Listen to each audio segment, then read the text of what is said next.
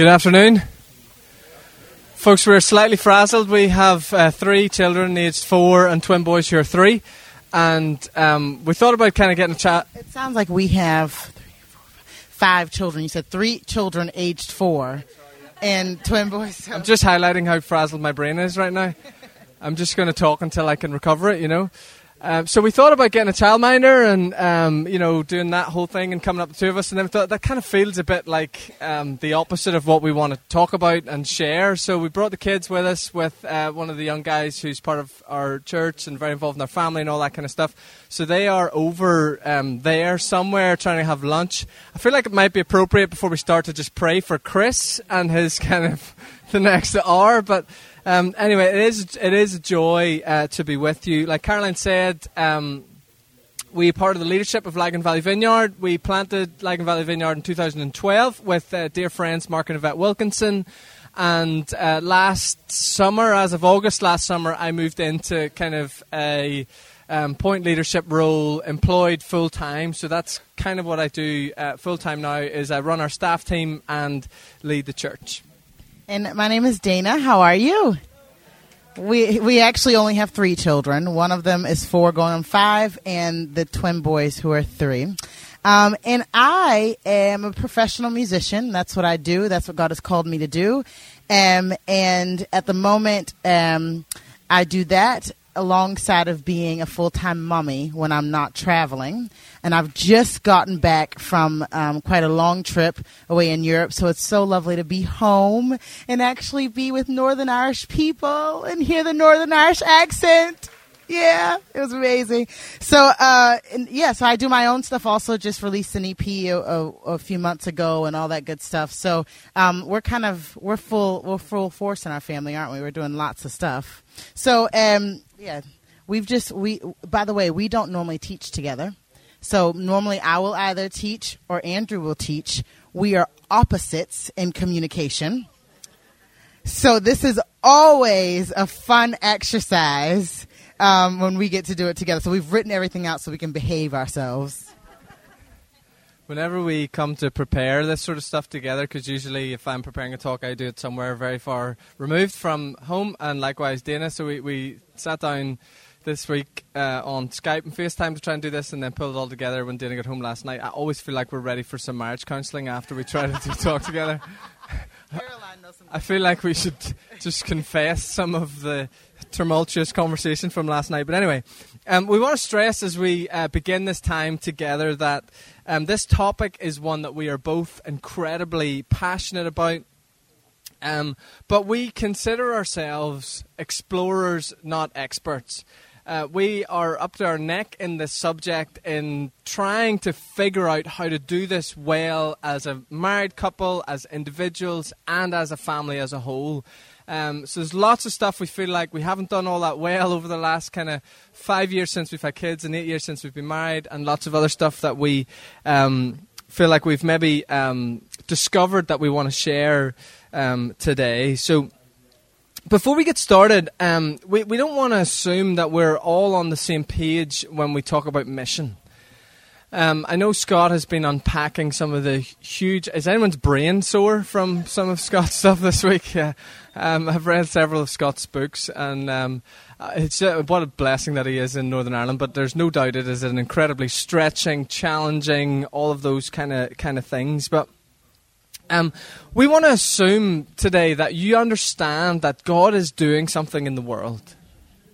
That God is about something in the world. And not only that, He invites us to be a part of it. There's this incredible text in 1 Corinthians chapter 3, verse 9 that says that we are laborers together with God. I don't know about you, but I that's one of those kind of verses that I want to run the opposite direction from. I want to say, no, God, I'm up for kind of, coming along behind you and what you're doing, but, surely you do it and I'll, come along behind and all that sort of stuff. But folks, it's just not how God works. It's not how we've discovered God works. And I don't think it's how the scriptures teach God works. There's this incredible partnership that God has set up the world and the church and us as followers of Jesus to join in with Him in what He's doing. And we get into all sorts of problems in our thinking, in our discipleship, and in our practice of mission when we think either it's 100% up to God or 100% up to us. Both of those paradigms are really problematic. There's this divine partnership that God invites us to take our place in, and it's incredibly exciting. We don't have time to unpack this fully together, but I want to share a little bit of how we kind of summarize the mission of God. It seems, for any of you that read theology or that have studied the subject, you will know even just that phrase, the mission of God, is unbelievably vast. There's nothing in the world, there's no one in the world, there's no problem, no issue, no challenge, no thing that it doesn't speak to and it doesn't touch. And one of my challenges over the last kind of 10 years of following Jesus has been trying to figure out how to get this absolutely massive thing condensed into something that I feel like can actually flow out of my life, rather than just be intimidated. Whenever I read certain books, or sometimes, forgive me, Scott, but sometimes listen to people like Scott, my brain hurts so much I just want to go and lie down in a dark room and pray that God will send somebody else to do something about it. So for us, we summarize for our family the mission of God in two kind of pedals, or two kind of thrusts. One from Matthew chapter 28, the Great Commission. We are to be about the work of making disciples. For any of you who have ever been around military environments or grew up in military families, you will understand that whenever a commanding officer gives an order, that's pretty much what you follow until you get another order. One of the last orders Jesus gave to his followers and us, the church, was to go into all the world and make disciples, and you could probably quote that text for us. So the first part of this thing of the mission of God that we order our family around is this idea of making disciples. We're to be about disciple making. The second is found in Genesis chapter 1 and 2, the original commission to humanity. The original commission to humanity to cultivate the earth or create culture. These are the two kind of thrusts for us, two prongs for how we understand the mission of God. God dealing with sin at an individual level, restoring people to a relationship with Him, and what it looks like to live life apprenticed to the Jesus way, surrendering to Him as King. And also at a cosmological level of seeing the ugliness of evil and injustice, sin at a macro level, dealt with as we reorder the world into God's original design and shalom for flourishing planet and humanity. Those two prongs, equally important, that we make disciples and that we create culture. That we understand we were created to work and to create. Both disciples and culture, to see both people and cities come back into alignment with what God longs for them. And that's kind of what we mean when we talk about the mission of God. So when we think about our family, our marriage, and our lives, and we think about ordering them around this idea of mission, we think about where are we making disciples and where and how are we creating culture. Now, for some of you, you've heard all that and you feel super inspired right now. You're like, yes, that's what we're supposed to do. Let's go do it. But if you're like me, and you have a lot on your plate, you might feel a little panicked or overwhelmed right now. Does anybody else sort of get that feeling when you hear, yes, you feel like when you think about all of the stuff that we set out as Christ followers to do, it can feel, when you sort of list it, especially as people in family, it can feel quite big. So we're supposed to be passionately and intimately connected to God. We're supposed to make time and invest and prioritize our spouse and cultivate healthy marriages. We need to be present and attentive to our children and our wider families. We're supposed to be active participants in local church, serving God together with our brothers and sisters in Christ. We're supposed to be developing and nurturing healthy community with other followers of Jesus, making space to connect with people who don't yet know Jesus, looking for opportunities to love, serve, and share our faith with them. We're supposed to be dependable, hardworking, and diligent in our jobs, doing them as though unto Christ. Is anybody else exhausted yet? Yeah, it's all really good stuff, but yeah, you can feel a wee bit tired. And before we even jump into sort of what the Holy Spirit has been teaching us over the past 5 years about this in our lives, I just want to say there's a couple who have been really influential to our family and to us about how we think about this whole subject, changing sort of the paradigm. And they actually wrote a book called, write this down, it's going to be really difficult for you to remember. It's called Family on Mission. Yeah. So the same title as this seminar, isn't it? Family on Mission. And this is a lot of this, reading that book, going through a lot of that material has challenged us enough that we started asking ourselves really important questions. So Mike and Sally Breen wrote the book. Some of you have maybe heard of Mike and Sally before. They run a thing called 3D Movements or 3DM. They're based in the States now, but they were super helpful for us as we were thinking about this. And in the book, they paint kind of these 3 different paradigms of how often we can find ourselves approaching this idea of our families and the mission of God.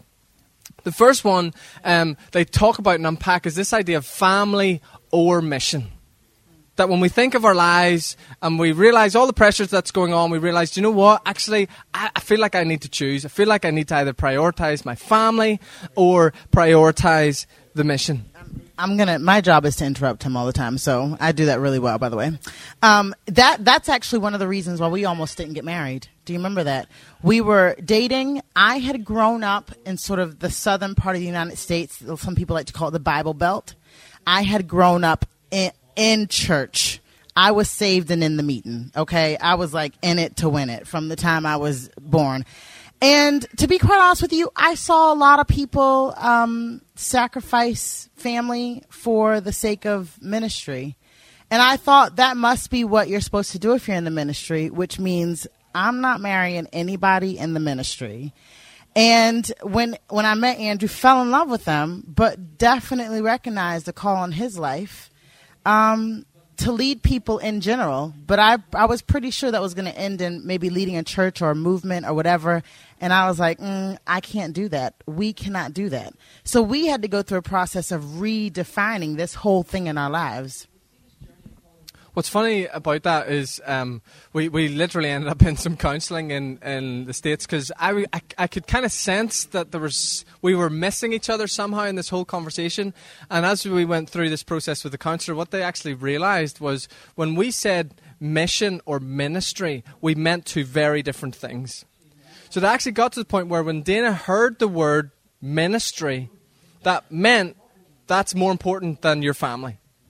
So if you're saying that you're going to be in full-time ministry, and this is the other thing, I was saying, yeah, I'm in full-time ministry. That didn't mean, I wasn't actually saying I'm going to work for a church, be employed by a church, or do Christian work. I didn't really grow up in church. I didn't understand discipleship in any other way.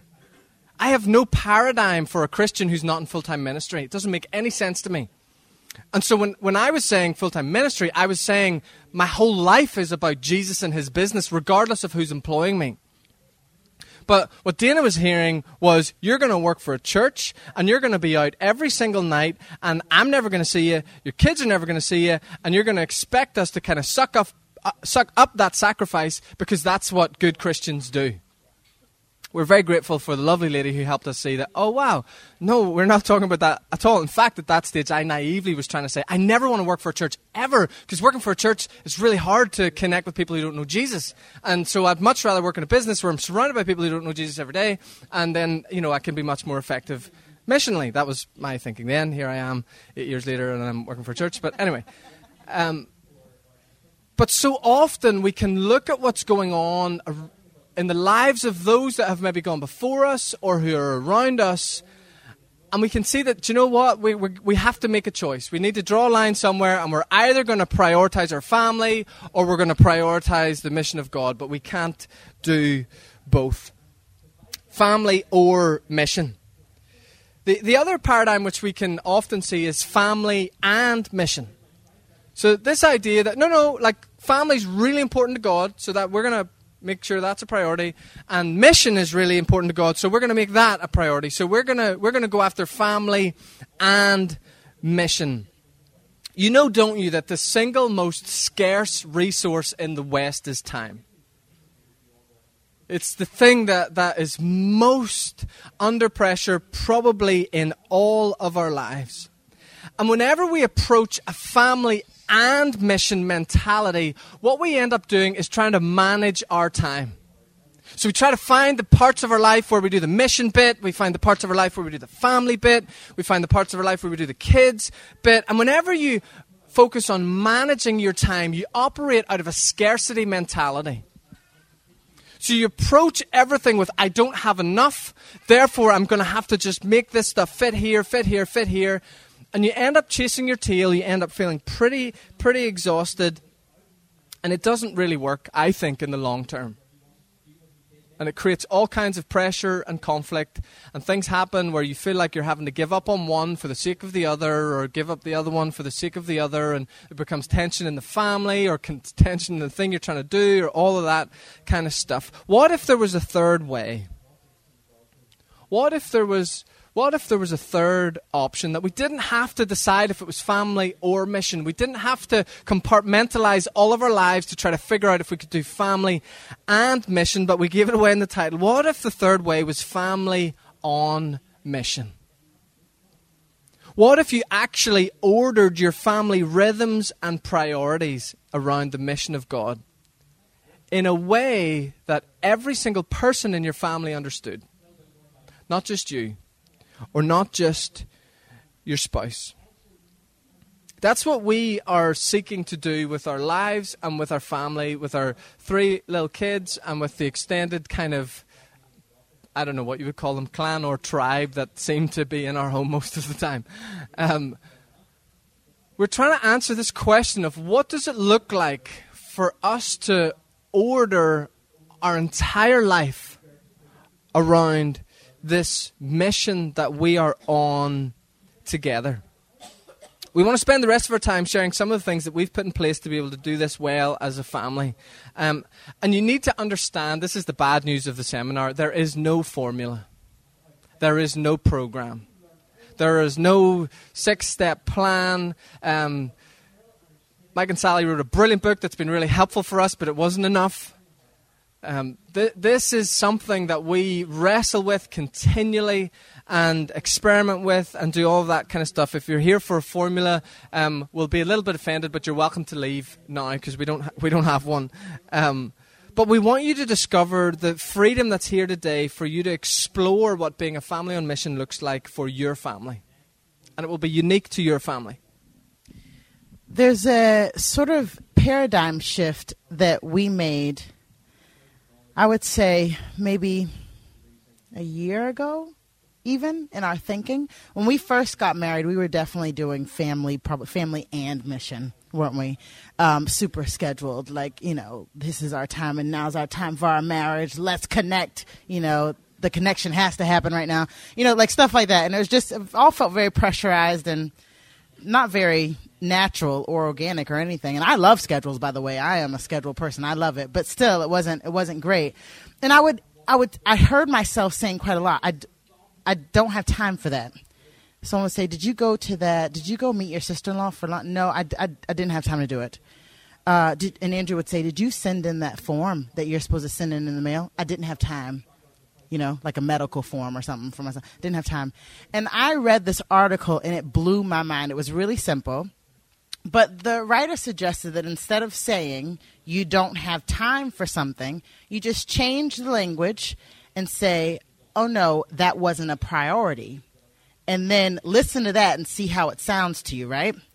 So, did you send in that really important medical form that you need to send in?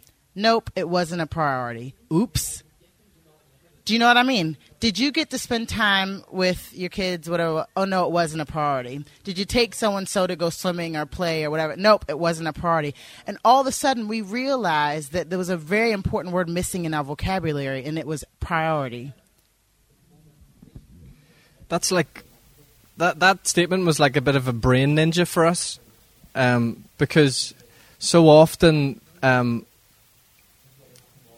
we find ourselves making tons of excuses for why we're not doing the things that maybe we feel like we should be doing, but actually our lives speak. And our lives speak to the fact that, well, actually, what's really important to you, you somehow find the time to do. And what's not, you don't. And so we find ourselves doing a bit of an audit of our lives, according not to what we said we wanted to do, but according to what our choices were saying were our priorities. Yeah. And that is so, so, so important. Sit down with your spouse or with a friend and just write down the major kind of decisions that you've been making over the last month. Not the ones that you would have hoped to have made, the actual decisions that you're making on a monthly or a weekly or a daily basis. And they will all point to priorities. And that's the best way we have found to be able to answer the question, what matters most to you? Not what do you think matters most to you, but what actually matters most to you. And then, so for us, we realized that we had this stated thing of our priorities are twofold. I explained them earlier, making disciples and creating culture. Right? Those should be our two priorities. But when we audit our lives, we're going, wow, we spend a whole lot of time in lots of other fields and lots of other places. So what does it look like for us to make decisions that prioritize making disciples and creating culture? How does that play out through every kind of layer of our family? If those are kind of the organizing principles, or if that's the operating system of our family, making disciples and creating culture, how do we do that? What decisions do we need to make? Let me illustrate this just in our family for a second. So Dana and I are incredibly busy, and yet we spend more time. We spend more time alone, connecting with each other than most married couples that we observe in our peer group. What's the secret? We don't know if we have a secret. We do think we made a very strategic decision when we were kind of doing an extension in our house, and that our living, kitchen, dining area where we spend most of our time has no TV. And that was just it must have been Jesus. It was a genius decision that we just didn't think when we were doing the architecture thing. It was me, babe. It was you? Okay, sorry. We designed this extension of our home, and whenever we built it, we were like, we didn't. I kind of had Joey from Friends, in my head, where it's like we've nowhere to point. Like, there's nowhere in here it works to put a TV. Like, if you come to the house, you get it. There's actually nowhere it really works for a TV, and so we have this tiny little front room where the TV is. But our extension's this big glass extension. It's just such a fun space to be in, and so we just find ourselves there all the time. No TV, talking and connecting. But we understand that whenever we are investing in our marriage, we are culture making. This is really, really important. That when we invest in this thing called our marriage, we are cultivating something that reflects God to our friends and our family and contributes to the life and makeup of our city. We don't invest in our family or our marriage because there's some wisdom would say that our testimony is somehow greater if we have a strong family. Or we both value having a peaceful, happy life, and so having peaceful, happy spouses are really, really important for those things. As much as those two previous statements are true, the primary reason that we want this thing to be the best that it can be is because it reflects something of God to the world. It's a legitimate expression of God's mission on the planet. It's not this add-on or this thing that we have to do to somehow sustain this other stuff. We understand parenting primarily as discipleship. And we are terrible at it if you audit our children. We're learning. We sat around we have this little ritual we do every morning around the breakfast table. We read a psalm together and we pray and we welcome Jesus into our day and that whole kind of thing. But I always ask the children, are you ready to welcome Jesus in your day? And almost every day, our twin Moses says, nope. Nope. I don't want Jesus. Moses, you want to welcome Jesus in your day? Nope. Nope. Pray for him, please. Yeah. But we understand, when we are parenting, we are disciple making. It's not this separate thing to ministry. It's a central part of what it means to make disciples, that we disciple our children. That we are. I used to be in youth ministry and used to drive some of the parents mad, but I was absolutely committed to it. Anytime I was speaking to a room full of parents, I used to say, "You're the primary discipler of your children. Don't you dare think it's my job. I'm happy to come along and help. I'm happy to support. I'm happy to advise and do all of those things. But if you have children, you are the primary disciplers of your kids." Very, very important we understand that. But beyond our family, we're equally as clear. Both of us know exactly who it is that we are discipling, and we can name them on one hand. We aren't as bold as Jesus to think we could do 11 or 12. But we are very, very clear. I could name you the list. In addition to our kids, the people that we are very intentionally discipling in a life-on-life format. One of them is with our children right now. And when we say discipling, we don't mean like we meet with them for like an hour a week and do some really intense Bible study or prayer meetings, which is great. Like, it's really great, but that's not the primary way that we understand discipleship in our lives. We don't have these like mentor-mentee relationships that we do intentionally. We're talking about people who have open access into our home, like actually open. Like, when I first moved here, Andrew will tell you, I didn't have a lot of culture shock, did I? We didn't have a lot of culture shock between us. The only culture shock we had is that people would come over unannounced. That's what I mean. Yes. People, I never knew this, you see. Even though I grew up in the South, in America, people, because I grew up in the city in the South, people would have considered it rude to do that, right? And so I was shocked for the first 2 years I lived here that people just called by. I thought emergencies were happening. I was like, "What is wrong, Margaret? Why are you here?" She's like, "I just wanted to come have a cup of coffee." Now it's one of the things I love the most about living in Northern Ireland. But this is our house all the time, isn't it? It's constantly our house. These people have keys to our house, more so because if we accidentally lose ours, we can call them. But but then they use it when we haven't lost our keys. You know, they eat all of our food. But at the same time, they're like our kids' aunties and uncles. And they're like family to us. And it's really scary because the primary way we disciple them is to allow them to see our lives.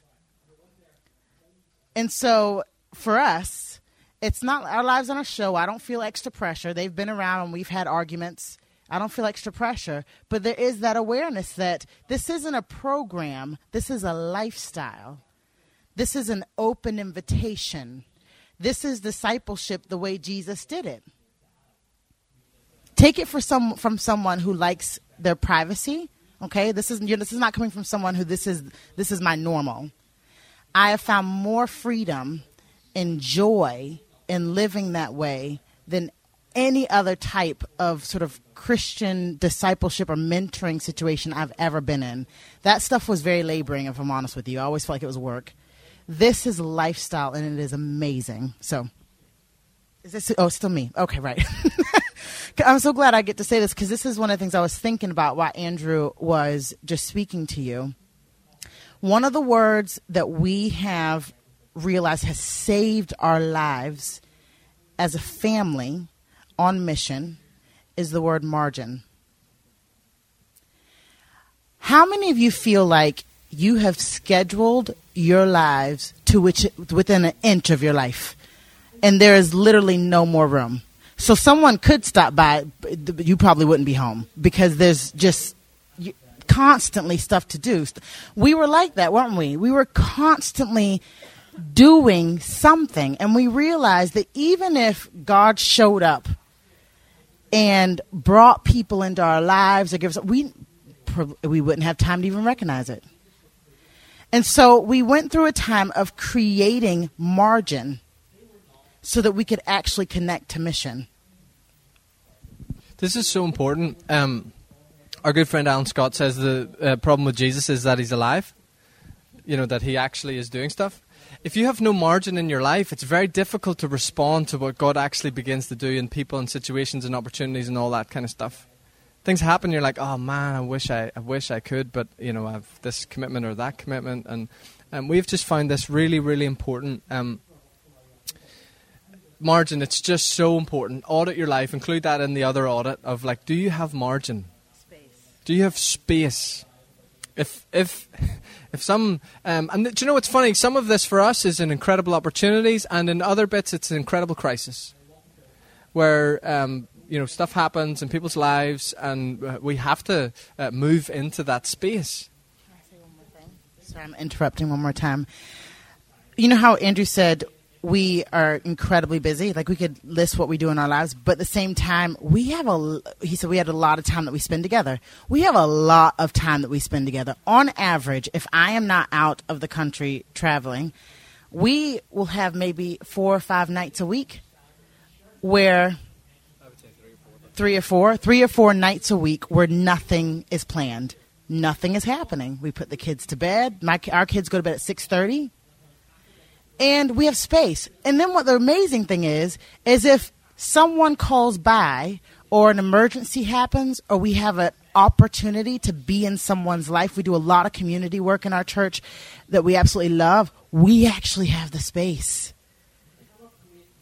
And when Andrew has to leave or someone calls and there's an emergency and he needs to be there for someone in our community, I don't feel resentful because we've made space in our lives for family. I'm not holding on to little pieces of space. Yeah. And the primary reason we do that is because we understand it's a part of the mission of God. It's part of what it means to be family on mission. Okay? It's really, really important. So discipleship doesn't work for us unless it's life on life. You see this incredible model in the Gospels of Jesus with his he has this wonderful kind of layers to the people and their proximity to him. And so there's these like small groups and large groups and all that kind of stuff. And both of those things are in play for us. So there's a small group of people that we can identify we're discipling. There's larger forums and larger things that we're involved in and all that kind of stuff. That's the disciple-making bit. The culture-making bit for us is we understand exactly where our jobs fit in the culture-making side of reflecting God to the world. Now that can be challenging and tricky work to answer that question, depending on the job you do or depending on the thing that you spend most of your time doing.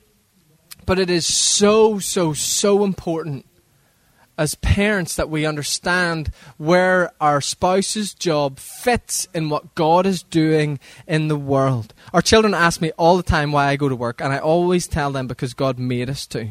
And it really matters to what He is doing in the world. We prioritize, I shared this, we prioritize by starting our day by giving it to God. Around the breakfast table, we read a psalm, we pray for each other. And this rhythm is really important for both of us, especially when either one of us is traveling. So when one of us isn't at the table, that's a moment for us to reinforce to our kids that mommy or daddy is away doing God's work.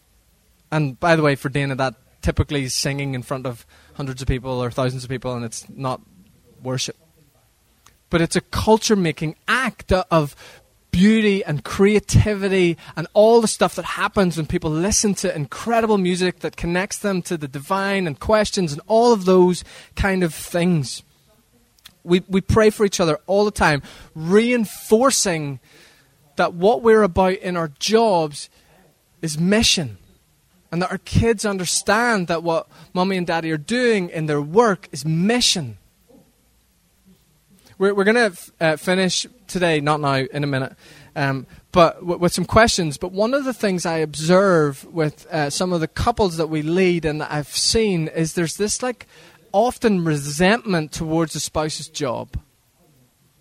So we love that it makes money, but we hate the sacrifice that has to come with that. And we have to be so careful how we talk about our spouse's jobs around our kids, because you're saying something about work. And you're saying something about that whole part of their life. If you're going to try and connect it to mission and what God's doing in the world, but actually you resent it, that's a problem. That's a problem. So for us, we begin the day, we invite Jesus into our day, we surrender our day to Him, we pray for everybody around the table and those who aren't there, depending on what's going on. And when we finish the day by talking about what we're grateful to God for that day. Can I interrupt you one more time? One of the things that has been amazing, because Andrew has led us in this, is that whole thing of praying around the kitchen table with our kids. We're not a real I would say, super religious family, and that, come on, kids, memorize these verses or anything like that. It's just, this is how it's worked out for us. This is how we want to introduce our children to the Holy Spirit and the idea of God on mission and us being on mission with them. But one of the things we started doing, our kids are just starting to go to school, So Nora starts P1 in September, but she did and this idea that her father around the table in the morning used to talk to her or pray for her about the kids she's going to interact with. Do you know what I mean? About being a kind person. Already, Nor feels like she has a mission in life, and we see it as very simple, but actually it is the actual gospel. So being able to give your kids that idea that not only are daddy and mommy on mission, and you get to be on mission when you're an adult one day, but you are called also to bring the love and the kindness of Jesus to where you go. Moses is not ready for that. One of the things so this stuff permeates our decision making, it permeates what we prioritize and all that sort of stuff. So one of the other things we've done with our kids is we believe that God cares passionately about every single person in the world. I hope you all do too. They're all little and they all have very different personalities, and we have lots of people in and out of our home. And so one of the things that can sometimes happen, somebody might be in a mood, they don't want to talk to anybody. They just don't want to. Someone comes over and they're like, I'm out here, I don't want to talk to you. Which is fine, it's their home. But one of the things that we have instilled in each of them is you don't have to have a conversation with anybody, but in our family, we want to communicate to everybody that God sees everybody, so you will say hello. That's really, really important. We're not just trying to raise well-rounded, good-behaved children. It's connected to God. That when people come into our home, we want them to know that they are seen. Seen by us and seen by God. So, and it's dead awkward for people whenever one of them's kind of like, I don't want to do it, and we're having the kind of, no, this is what it means to be in our family. This is what we do. We say hello to everyone that comes in, and then you can go play, or you can go out of the room, or you can go do whatever you want. It is so, so, so important to us that they get that. So we start the day in that place, and then we finish the day in the gratitude thing. And I have to be careful that this doesn't come across like this wonderfully kind of Jesus-focused family, because at any time whilst reading a psalm, someone's throwing cereal at somebody. This morning Nora's getting her hair done, and she's more or less in tears because she doesn't want to get her hair done. But that's the reality of life. Okay, it's not like we're all just sitting around holding hands, going, "Yes, Jesus, you're so welcome in our day." If anything, actually, it's more my desperate cry for Jesus, please be present in our day. You see, we need you. And likewise, at the end of the day, it's just a simple question of what are we grateful to God for this day? What are we grateful to God for this day? One of the things that I used to do around this stuff is be overwhelmed by what we weren't doing. And so try to add it all at once. So we're going to do a Bible study on Monday. We're going to do a prayer meeting on Tuesday. We're all going to go serve somebody on Wednesday. And our kids are 12 months old, And it just doesn't work. So what we've kind of discovered is adding these really small things. These really small things that just help reorder, refocus, and reprioritize us in the morning and in the evening has been super helpful to just keep momentum and all of that kind of stuff going on for us. One of the questions that we get asked all the time is a version of where do you get the time? Are you being careful to avoid burnout? All of that kind of stuff. And you need to understand that we absolutely love our lives. We absolutely love our lives. They are incredibly full. They are incredibly full. So when we started the church building project in January, which I don't know why, but I decided, naivety I suppose, I was managing the building project as well as running the staff and as well as leading the church. And Dana was going to America for 13 days on a tour, and 3 kids, 4.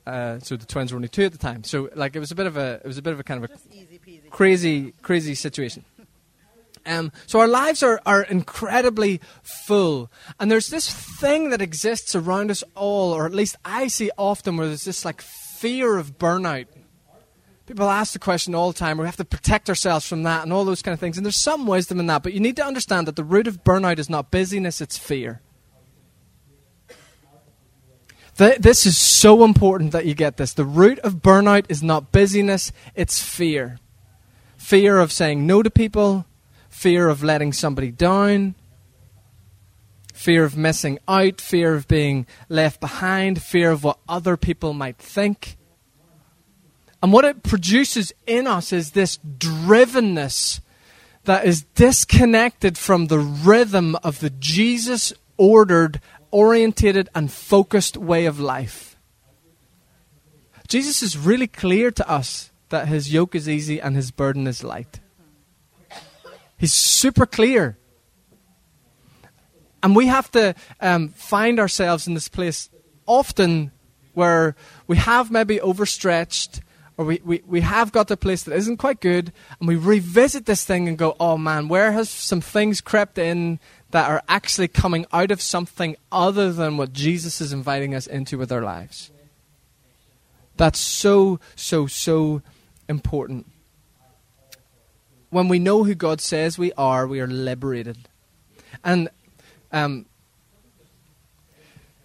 we let people down all the time. Because as human beings, we are addicted to having unrealistic expectations of each other. And there's a really important, if you want to thrive in mission and in discipleship in the 21st century, you need to make peace with the fact that you're not Superman or Superwoman. Quickly. We are addicted to having unrealistic expectations of each other. And so we're just quite comfortable with the fact that we're going to let people down. It happens all the time. Learning to lead our families and living into the vision of the kingdom, seeing every part of our lives caught up in the incredible ministry of disciple and culture making is equally as challenging as it is rewarding. But we have ordered all that we do under these umbrellas of disciple making and culture making, and we talk about it with our kids, and all of our decisions from the most simple to the biggest are part of that, and they're involved. They're involved. We passionately believe that your kids can never be too young to be involved in the process of what your family is doing. And yeah, sure, they have the craziest ideas that maybe are never going to happen. Like, let's go to the moon. What do you think God's going to invite us to do this week? The moon! Sure. Let's see where we are by Wednesday. But that conversation is live. It's live. And they'll never know a time when it wasn't normal for them to have input into what God was saying and doing with our family. It's not top down. It's all of us in it together. Just as we, by the way, okay, we have just a few minutes. Just one thing that we didn't get to say at the beginning. We have children who are under 5. The conversation is going to change for us probably every 6 months for the next 5 years, and then yearly for the next 5 years after that. And then this idea of being comfortable with seasons in life. I see a couple of you guys with small, tiny babies. Oh, my gosh. Can I kiss them before I go? I don't want any more. I just want to hold yours. The conversation. Yeah. If I got to talk to us back then, if me now got to say something to us back when we were first having our children, I would say, relax. Why are you putting so much pressure on yourself? And it's this idea to know the season that your family's in. If you go through life unaware of what season you're in, you will make really bad decisions about what you are supposed to be doing as a family. Know the season of life you are in. You cannot start this conversation before you know that. And so, having said that, we want you guys to write these questions down. There's some questions that would be worth, I think, having a conversation with your family. If your children are very small, then maybe with your spouse or with someone who knows you very well. If you're a single parent in here, someone who knows you very well and can help you with this. The first one is, who are you discipling? I used to hate that question. I'm very bad at, I consider myself a bad Christian sometimes because I never felt like I was ticking all the boxes. But don't be afraid of that question. It's not an accusation. But who are you discipling? The second one, do you understand where your job fits, or what you do with most of your life, fits into the mission of God? Where your job fits into the mission of God. So I answer that question about my music career, but I also answer that question about my stay-at-home mom bit. Do you fully understand where that fits into the mission of God? Number 3, again, this one's not an accusation. It's just an interesting thing to ask yourself to help you understand whether you're communicating the family on mission thing well to your children. If we asked your children, what does mommy think about daddy's job? Or what does daddy think about mommy's job? What would they say? We used to have this TV show in America that you might have had it here. It might have started here, called Kids Say the Darndest Things. And this comedian used to host it and used to bring up children who are like 5 or 6 years old and ask them these questions. Hilarious. School Around the Corner was your version? Okay, School Around the Corner. The fourth one is, this is a big one. This is a really big one, guys. Do you have margin or space in your life? Or do you feel completely surrounded and overwhelmed by your life at the moment?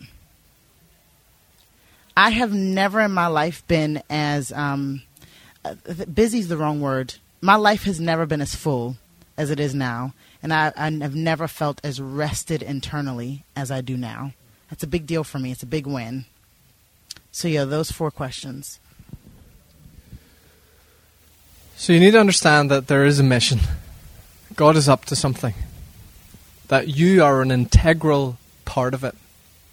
I used to come to things like this, and read books, do the podcast thing, and do you know, it was so easy for me to believe that God was going to do something incredible in that person that was speaking's life.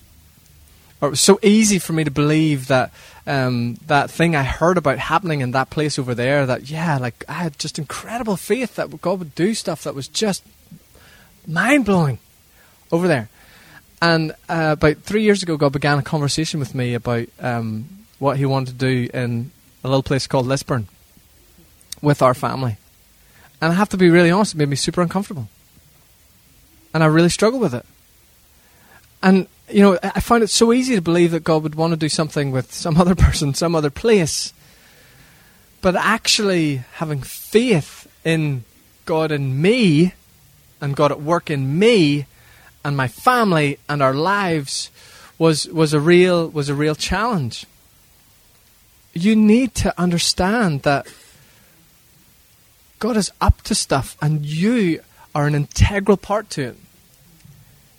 The street that you live in, the office that you call your workplace, the school that your kids go to. God is up to stuff, and he is inviting you to be a part of it. Where are we about the business of disciple making and culture making? And how do we order our lives and our families around those priorities in its totality and not in just little segments? Why don't we stop there? We'll Do we have time for questions or no? What time do we need to finish?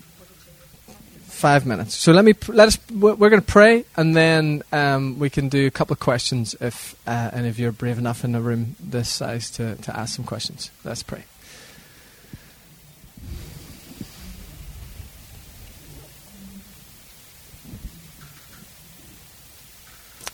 So, Father, we are so grateful that you love the world, that you love everybody that's in it. Father, we are so grateful for your Son Jesus and everything that he has made available to us. And Lord, we confess today that this idea of being an integral part of your business and work and ministry and mission on the planet, we confess that it feels overwhelming and intimidating. We confess that we would love it to be about someone else that we could just help out. And Holy Spirit, we invite you to come and lead us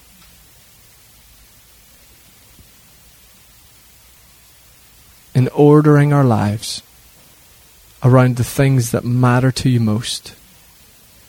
Jesus, thank you that your words are true and that you hold the words of life. And we want to pray for every family represented here.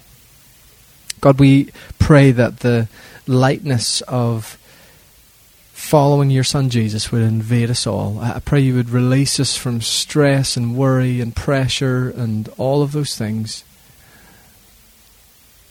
And Lord, we long to see your kingdom come and your will be done in our homes, the streets that we live on, the places that we work, as it is in heaven. And we pray in Jesus' name.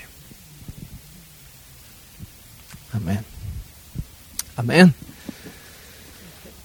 Any quick questions? We can hang around for a couple of minutes. I think we've had no emergency texts, so. About anything, if they had a question about this coming in, if you had a question about this and you don't feel like we answered it, ask it now. Yes. Oh, that is such a sweet question. Did you guys hear that? Any advice for grandparents? Oh, do you know grandparents are? Oh, how amazing are grandparents? Our kids are very, very blessed to have amazing grandparents. And I can just say what we've loved in our experience and what's been super helpful. I think that for grandparents that support that says whatever decisions you're making, whatever you guys feel like is right for your family, we trust you and we support you. And I know that must be hard because I can't imagine myself letting Moses make his own decisions and not having 2 cents to say about it kind of thing. But that empowerment, I think that's what it is grandparents empowering. Also, I feel like probably the two adult men, maybe, with the exception of my dad, that had the most influence in my life were both of my grandfathers. And both by just being incredibly present. My childhood was just filled with adventures with my grandfather, walking across fields and all kinds of just, I'll not get into some of the stories now, but it was mad, but it was so much fun. And just his presence shaped who I am. And likewise, my other grandfather now is one of the most significant voices of wisdom in our lives by just being present. I think sometimes we totally miss that in life, actually, that we're so busy looking for the tweetable comment or the profound statement. But the people, for me anyway, that have impacted my life the most are those that have been present the most without judgment. And that, for me, was just the greatest gift both of my grandfathers gave me, was just being around, being available, and just always being there. And they never had to do the parent work, of the hard discipline or the harder conversations, all that kind of stuff. But they were unbelievably present and available, and that's had a huge impact on my life. So, hope that's a little bit helpful. Anything else before we finish? 2 minutes.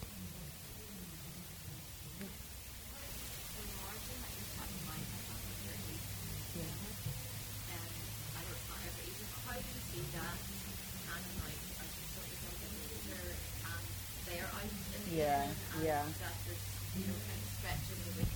Yes, and like I said, we are definitely in a season where that's probably easier. They don't have anywhere to be in the evenings. And we talk about that, actually. We talk a lot about that. We're not going to know until we get there, first of all. But I think it is important when you know something's coming in the future to at least have a chat about it. And one of the things that we said we're going to try out, the first thing we're going to try out is limiting extracurricular activities.